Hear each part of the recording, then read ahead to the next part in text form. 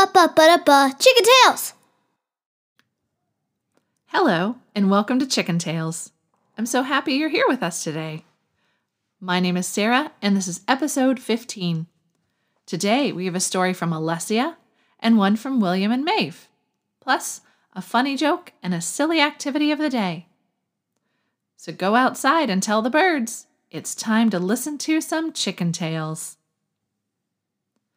Our first story is called The Warrior Pie Party, and it's by William and Maeve. Once upon a time, there was a little warrior who loved sushi. He was green and fuzzy because he was from the Fuzzy Forest people in the land Goldland. He had dandelions for eyes, and he was made of grass. His name was Golden Claw.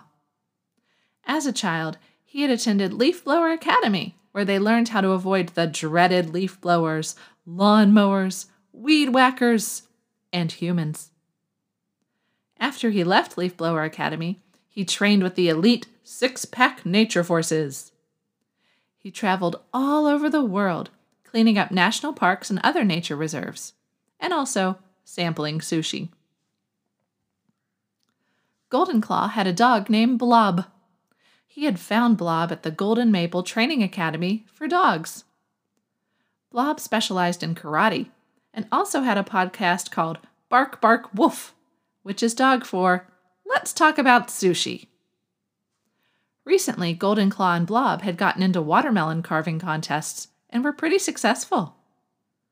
One day he was sitting by the bay, where the watermelons grow, and he used his sword to chop up a watermelon.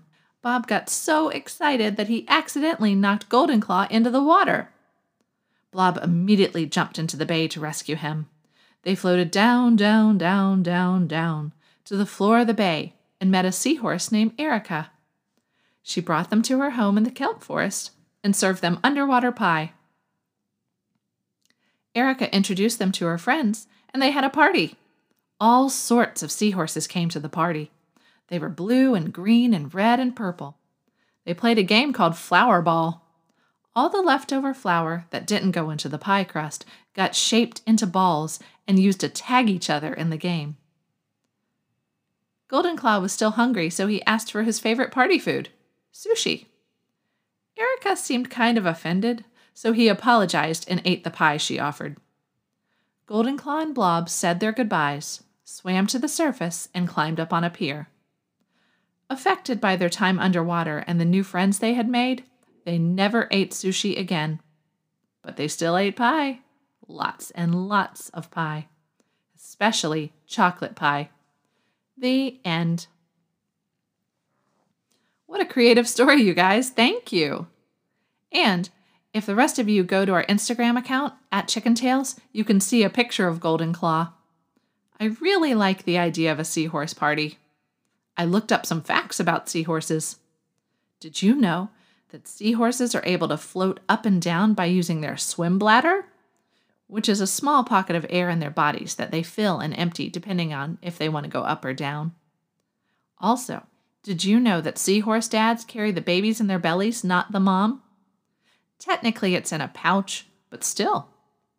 When they are born, the baby seahorses link up tails and float together in a big group.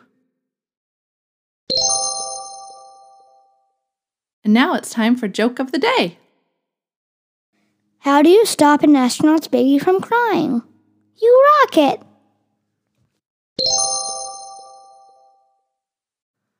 Our second story today is by Alessia, and it's called The Unicorn and the Robot Go West. Once upon a time, a unicorn and a robot set out on an adventure. They had been on adventures before, but this day they were going in a direction they had never been. They were going west. They had gone north before, and they found snow. And they had gone south before, and found the desert.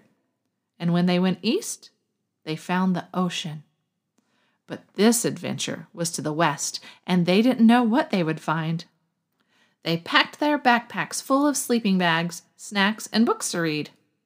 They set out, and the first thing they found was a green cucumber. And then they found a grass pile that had pink lines all around it. Then they found a growly monster. They ran so fast away from the growly monster until they came to a mountain.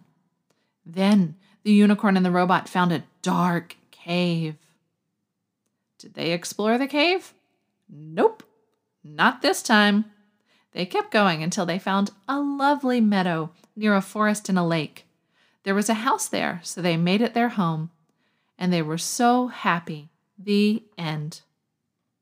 Alessia, what an adventurous story. I love it. The unicorn and the robot found so many interesting things. Did they eat the cucumber or bring it along with them? I want to see a picture of the grass pile with the pink lines. Can you please send it in? I bet everyone would love to see these things too. I'm so glad they found a home. I was a bit scared when they found the monster in the dark cave. Do you think you would have gone in? I normally don't like dark caves, but I do like bats, and I think I would try to be brave so I could go in and see bats hanging upside down. And all the stalactites and stalagmites. Hold on, maybe I do like caves. How do all of you feel about caves? Let me know. Next up, the silly activity of the day. For today's silly activity, I want you to measure some things. If you have a big tree near your home or in your yard, let's measure that. But not in inches or centimeters or feet. Let's measure using other things, like socks. You know how people in this country measure things by feet? You know what goes in socks? Feet. So measure the tree in socks. How many socks around is your big tree? Or how many shoes around is it? Maybe you don't have a big tree. How about a wall in your house? How many mittens is your wall? Or how many big sisters is your wall?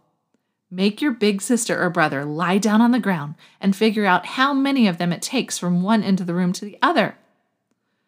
Little brothers and sisters may be easier to convince to do this for you. Okay, that's it for now. Thank you for listening.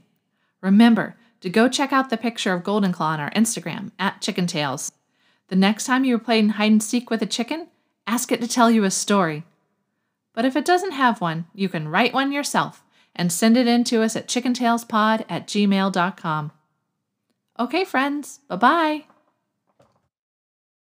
Ba-ba-ba-da-ba, Chicken Tales!